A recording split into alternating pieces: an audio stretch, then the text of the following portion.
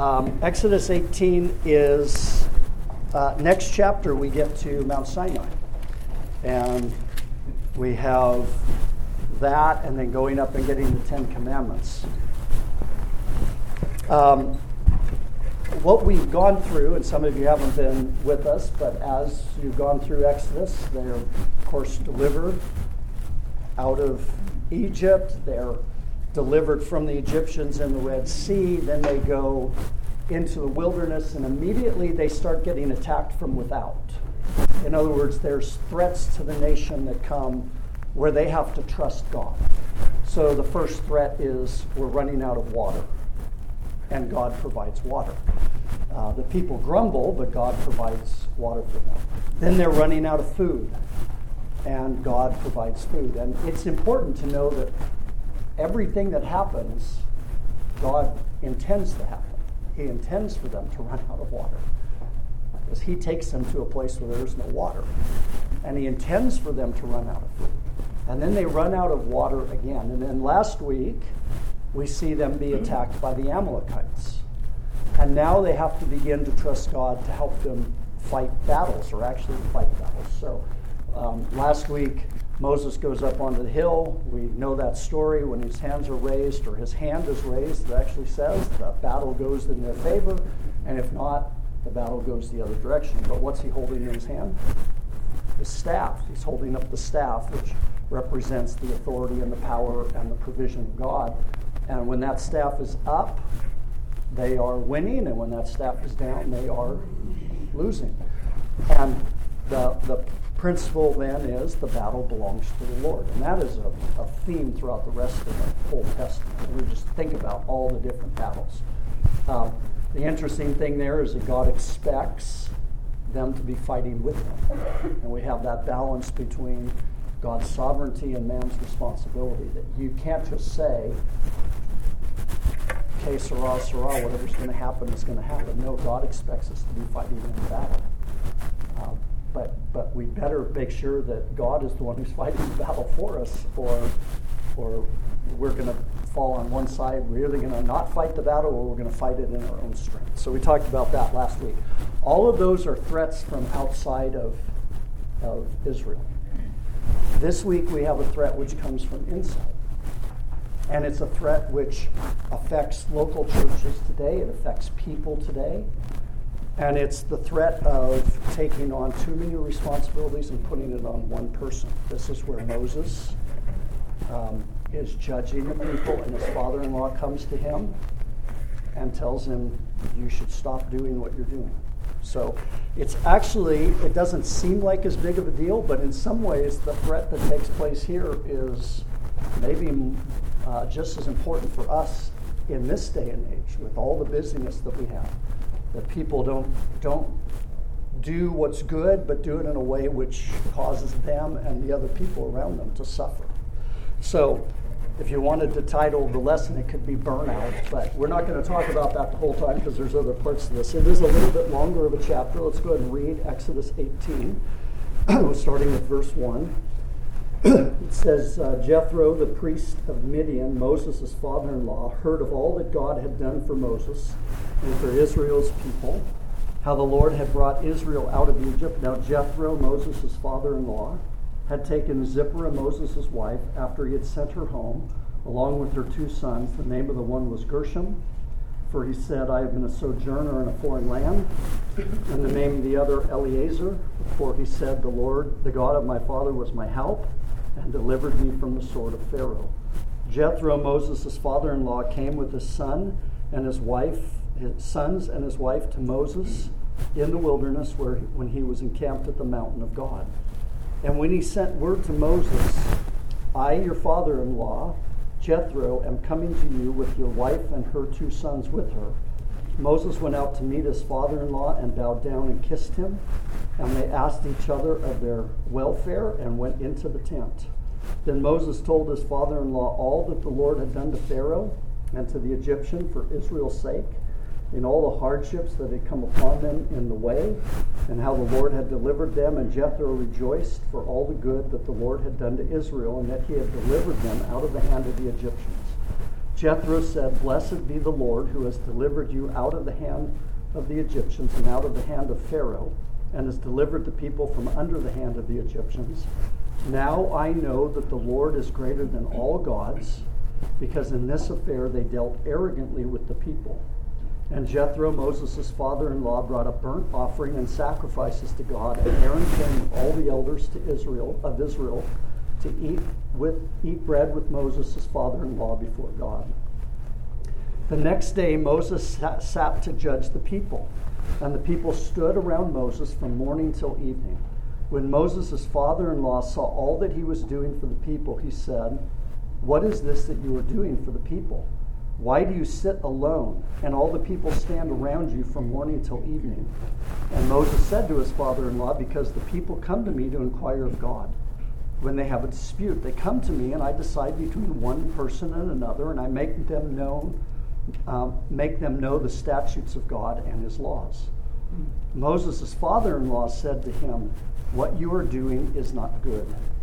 You and the people with you will certainly wear yourselves out, for the thing is too heavy for you. You are not able to do it alone.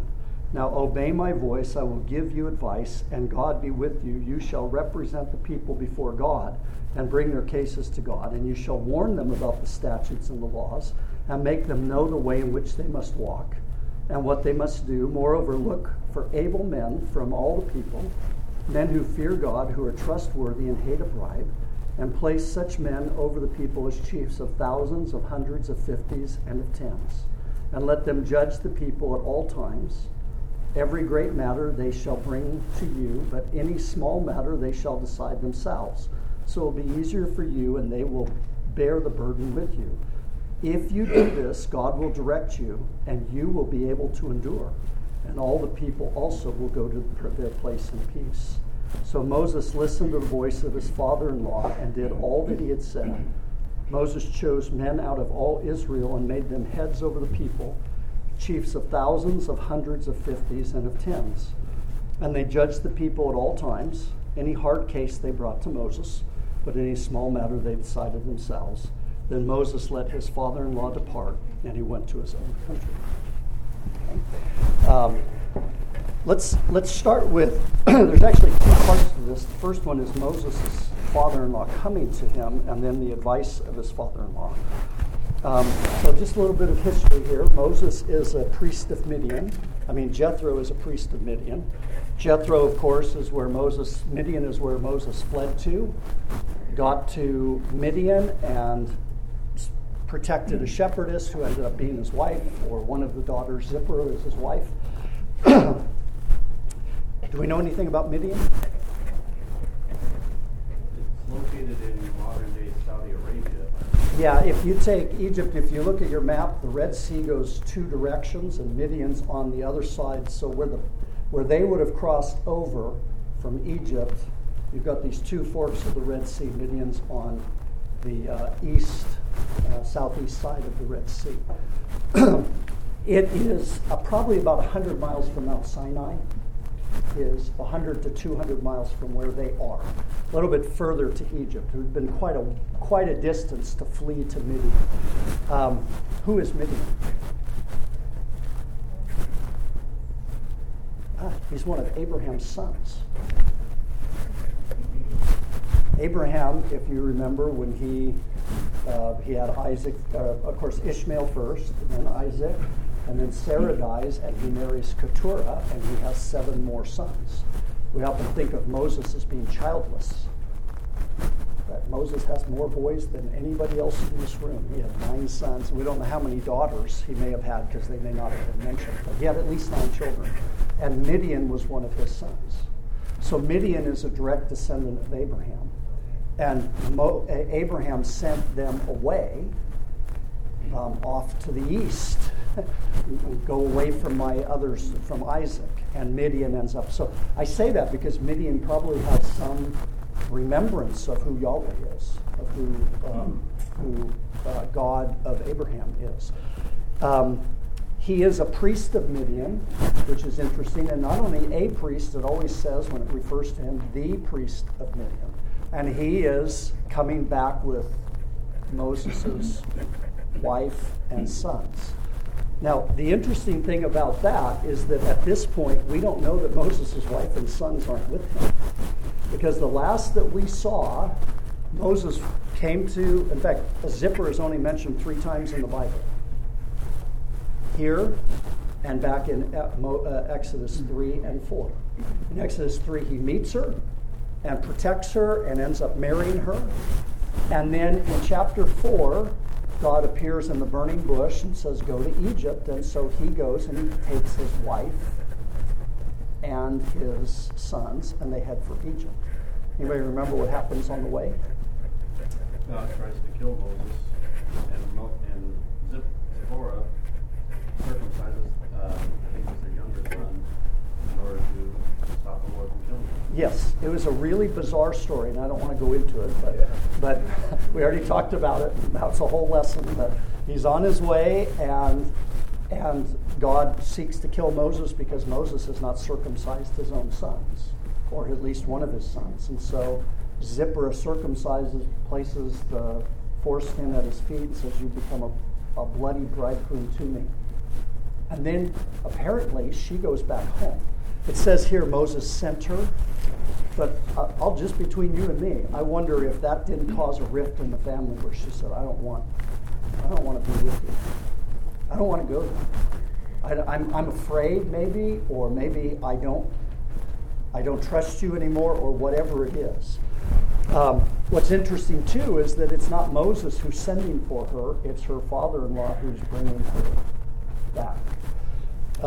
They talk about the names of the people, and it would be an interesting study.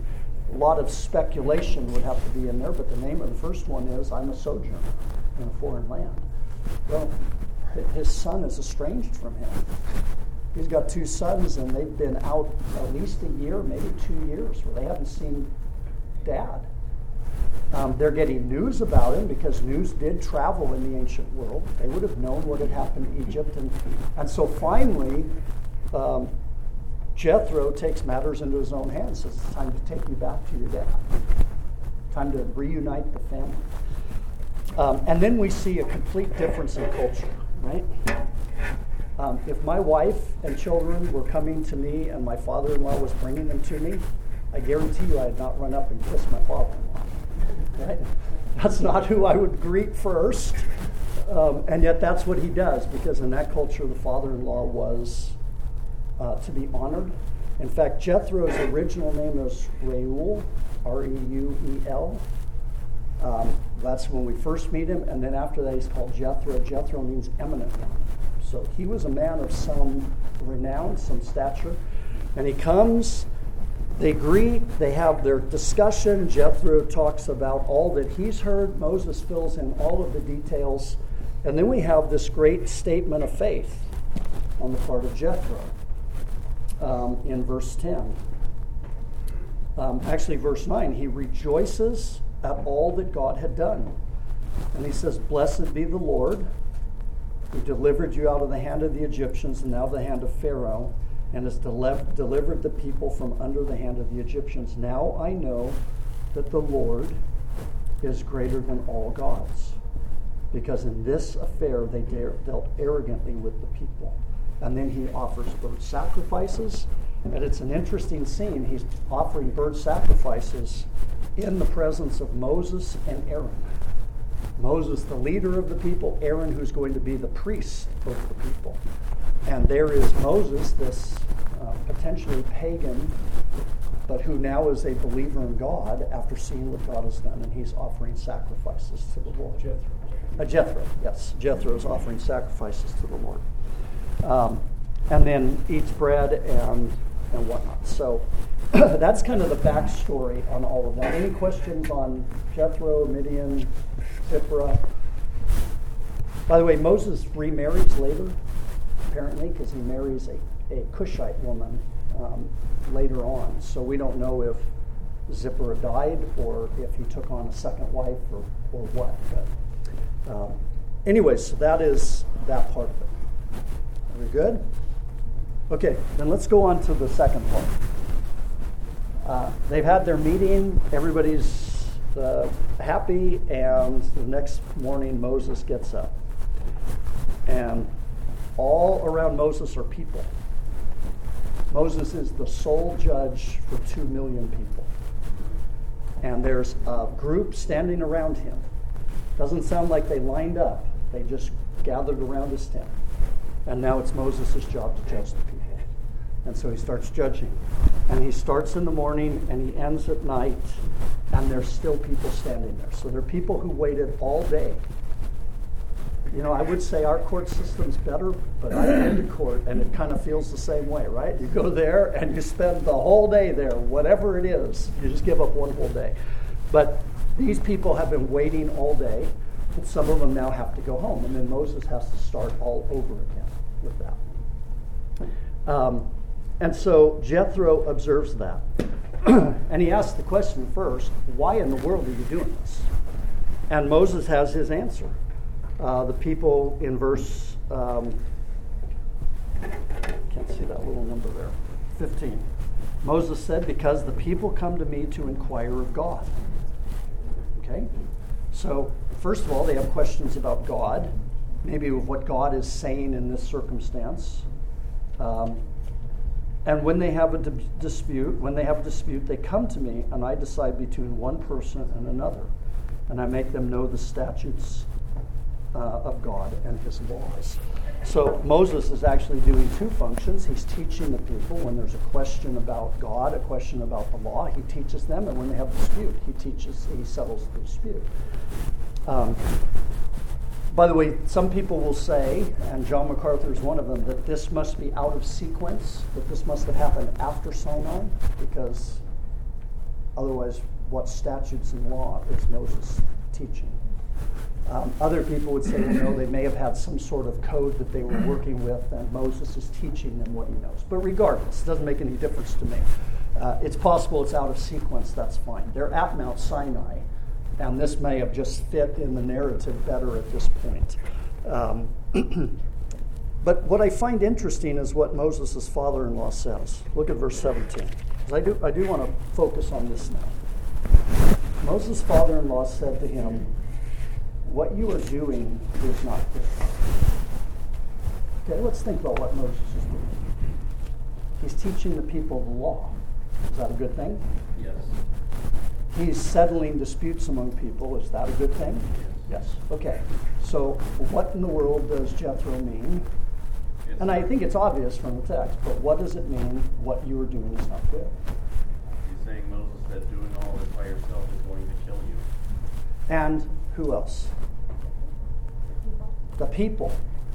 What you are doing is not good. And then he gives his reason. It's not the thing that you're doing. We may say the way that you're doing it is not good, or how you're doing it is not good. Judging the people, teaching the people, those are good things. What's not good is that in the process of doing it, you and the people will certainly wear yourselves out. Oh, and look at the next thing. For the thing is too heavy for you. You are not to do it alone. Okay? So what we're doing, Moses is not doing anything he shouldn't be doing. He's doing things that should be done, but he's doing them in a way that's going to cause him to wear out and to cause the people to wear out. There's going to be two effects that will take place. And then Jethro makes that statement, this is too heavy for you. You can't do it yourself. So Jethro gives him the suggestion, divvy the people up. I know Adrian would probably be able to weigh in on this. I know our founding fathers looked to the Bible to help set up the system of government that we have. And doesn't this seem like our appellate court system? You go to one judge, and then he takes it to a higher judge, and higher, and eventually you get to Moses, which is the Supreme Court. If only our Supreme Court were as wise as Moses, that would be a great thing. But it's still the system that is set up. Okay? And then Moses does that. And as a result, now Moses is free to do the things that he should be doing. Okay? Does this have any application to us today? Wearing out? The way the church is run? Okay. Explain, darling. As opposed to just,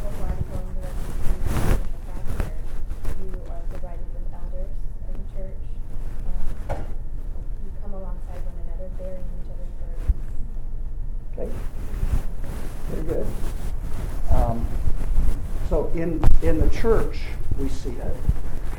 This, I think, is a really big issue for us. This is a threat in churches and in ministries everywhere. Anybody ever been in a church where you had a thriving ministry and all of a sudden somebody burned out and the ministry just disappeared? I have. I've seen ministries just collapse because the person who took it on was shouldering all of the responsibilities to do it. Anybody been in a church where a pastor burned out? Just said, I can't do this anymore. And left. It happens all the time. This is an issue that we have to face, and it may be that you're in a position where you're at risk of burning out, that you've taken on too much. Now, having said that, let me just say something. It's interesting that if we talk now about taking on too much responsibility, that you typically have two types of people, those who take on no responsibility and those who take on too much. The people who take on no responsibility hear this and say, well, thank goodness I'm not burning out. Okay, that's great, but maybe we ought to move you over toward the middle there somewhere, and the people who are burning out are the ones who kind of need to hear the message. But you have to be careful that you don't misinterpret it. The actual application for this is that the church is designed to run in a certain way. And if we don't do it that way, we are going to lead to the situation. And the interesting thing is it doesn't just affect the pastor, it affects the entire congregation. It was interesting to me what Moses says, you are not able to do it alone. See, we would have a spiritual response to that. We would say that I can do all things through Christ who gives me strength. Right? Yes, but it may not be that that's what God is asking me to do. God could have given Moses the strength to do that. But Moses had taken on something that he should not have taken on. And as a result, that thing was too heavy for him. Okay? Go ahead.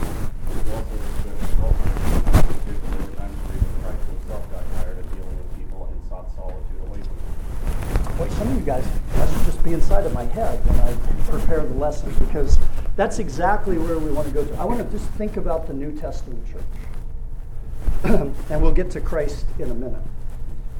What happened in the early church? So let's think about it. We had Pentecost, right? 5,000 people come to know the Lord. The apostles are preaching. And then all of a sudden now, as the church grows, they begin to care for widows and orphans. And before long, you've got this big food distribution program going. And if we go over to Acts chapter 6, I know we know the passage, but I think it's the analogy to what happened with Moses. Moses, the leader of the people, is taking all the responsibility. The apostles, who are charged with running the church, preaching, teaching, and setting up a church structure by Christ, all of a sudden find themselves in a position where they are taking on too much responsibility and they have to back off of it. So in Acts chapter 6, it says, now in these days, verse 1, when the disciples were increasing in number, a complaint by the Hellenists arose against the Hebrews because their widows were being neglected in the daily distribution. And the 12 summoned the full number of the disciples and said, it is not right that we should give up preaching the word of God to serve tables. Therefore, brothers, pick out from among you 7 men of good repute, full of the Spirit and of wisdom, whom we will appoint to this duty. But we will devote ourselves to prayer and to the ministry of the word. So the apostles reached the exact same point. If we start doing all of this, we will not be doing what we are supposed to be doing or gifted to be doing. That's preaching and praying, teaching the good news and praying. And so they appointed 7 deacons, and the deacons then began that program. Jesus himself, whenever he's out, he's got his big ministry going and everything's going along. Maybe he's just fed the 5,000 or he's been healing. Matt mentioned it. What does Jesus do often? He withdraws to pray. the ministry that he's doing is not as important in a sense as his relationship with God and with the strength that he gets from God. And yet, we sometimes get consumed by the busyness, right? All of a sudden, we've got all of these things that we have to do. And we begin to feel like we're indispensable if you're one of the ones who takes on too much responsibility, and all of a sudden, we head toward that burnout. You're going to wear yourself out. So, what is the right way to approach it? Well, what's the picture in the New Testament? 1 Corinthians chapter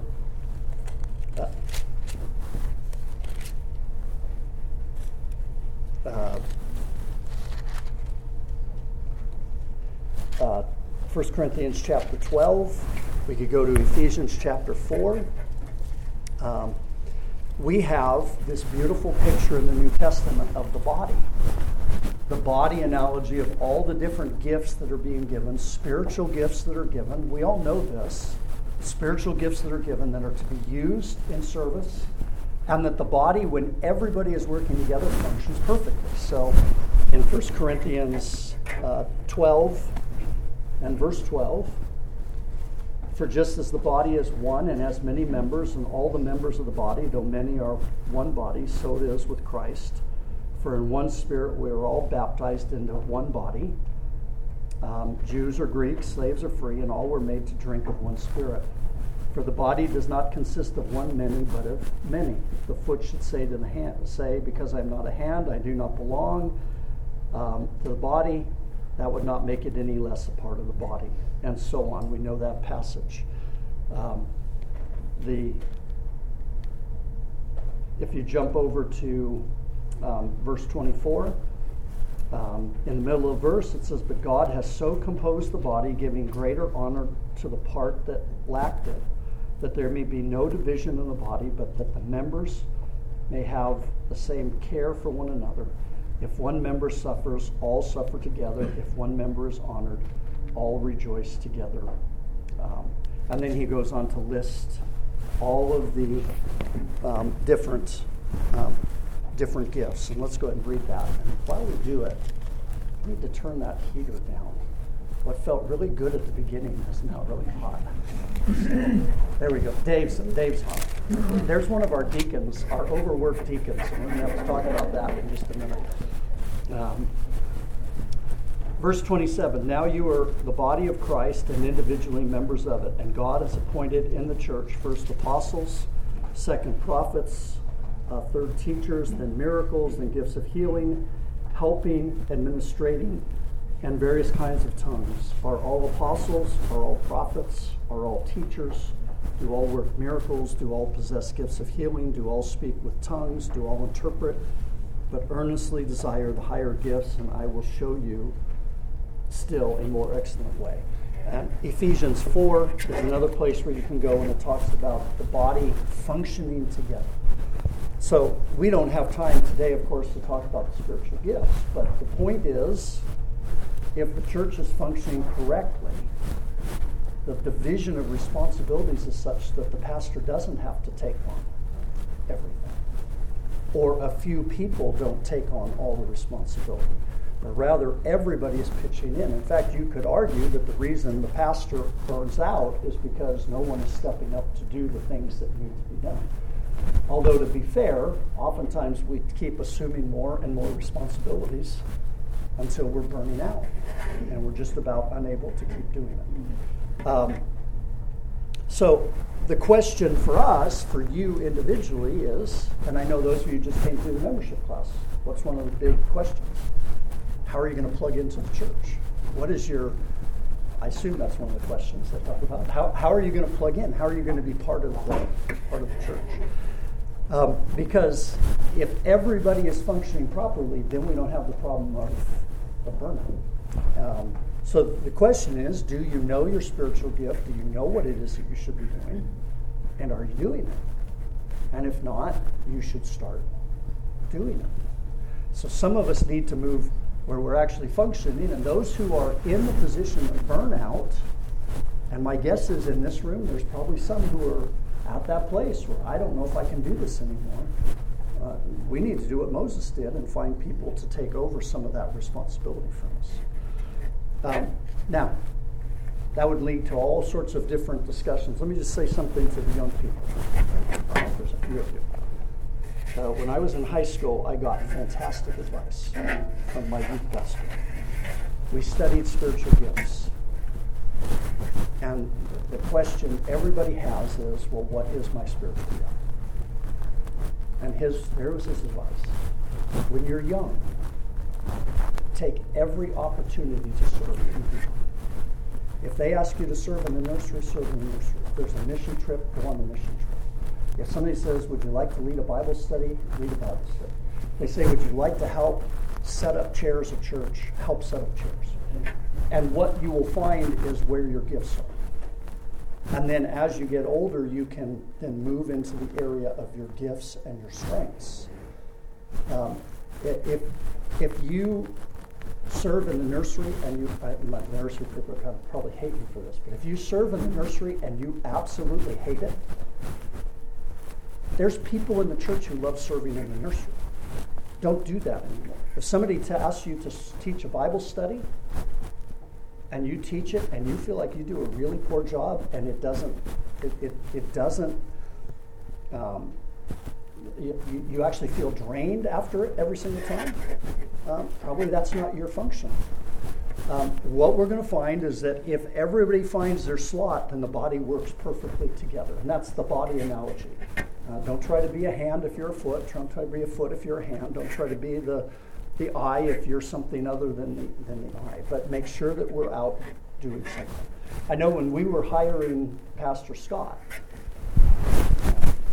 one of the advices that we got was that Pastor Scott would take on more and more and more responsibility, that he will load himself up. And as elders, a part of our job is to prevent him from doing that, prevent him from burning out. And I'll tell you, it's a hard job with him. It's tough to keep him from doing that. But there's things that we can be doing to come across alongside him. And Darla, what you said is exactly right. You have a team of elders, but where does everybody want to go to?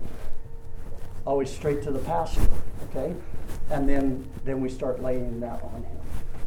Let me just say, in terms of deacons, we're in the process of nominating deacons right now. We have some very overworked deacons. And as elders, we're aware of it, but we need people to come along and help serve. There's a lot of places, if you're not involved anywhere, talk to Dave Gorman. He can find a spot for you. Go talk to the guys running the soundboard. Talk to some of the people who are here. We don't see it, but are here every Sunday morning at 7. Stay here until 1 or 2. Because they're set up and tear down and all those other things. And what happens is those people burn out as well. And the church needs to be coming together and functioning. If you go back, Moses, if he had gone and tried to divvy up the responsibility and no one would have taken it, he would have been left doing something that he shouldn't have done. So I think the same threat exists for our church and for every church in America and for the body of Christ in general. If we don't do that, we find ourselves in the same place that Israel was at, where they were in danger of wearing out their leaders and wearing out their people because they weren't functioning properly. So, comments, Dave?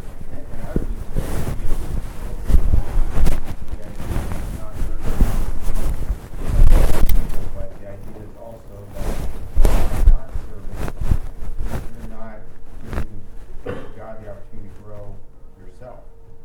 It's not just on the negative side, it's on the positive side. Yeah, very definitely. Yeah, place where you're going to find, and yeah, I'm glad you said that because I kind of left that out. It's not just one side, it's the other.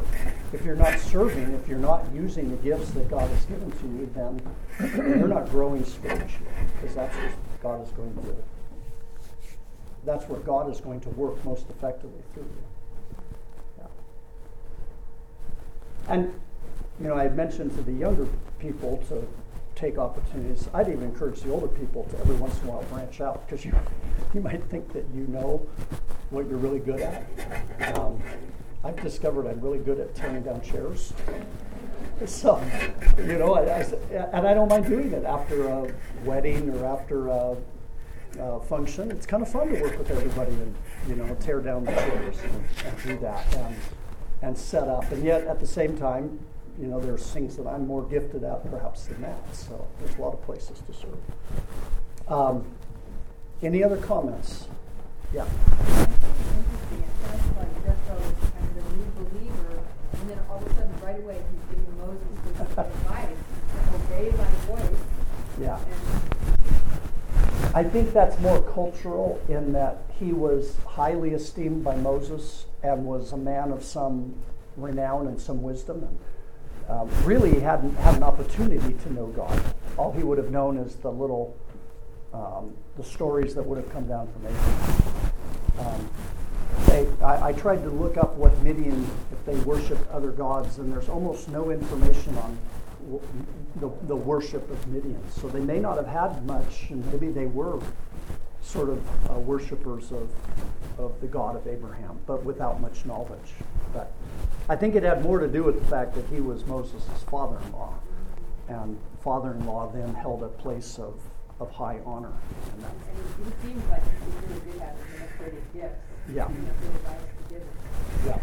Well, and that's the thing about spiritual gifts. You go through it, everybody sees the gifts that are more notable, but the gifts of administration, where you're able to take and organize and pull things together, is absolutely critical. The gift of helps, where you come along and make set things work. The gift of serving, the gift of giving. All of those gifts, if we're not exercising those, our body is not going to be what it should be. And you're, like Dave said, not going to be the person that you should be unless you're exercising your gifts. So, any other comments on Exodus 18?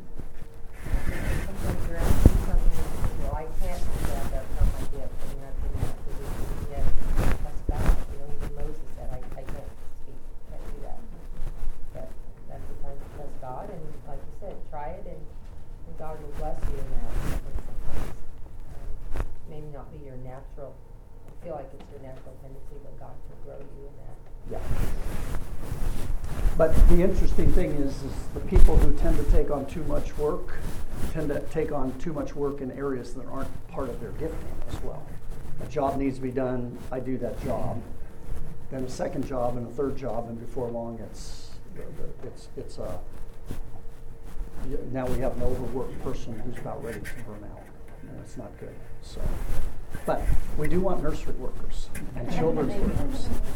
There's a lot of things that have to take place on a Sunday morning. Just before you started, it said that Jane is doing well, but he has to go into back surgery. Okay, we'll pray for him. All right. Anything else? All right. Next week we hit Mount Sinai. We don't quite get the law yet. That's not until Exodus 20, but we'll get there before we end for Christmas. So.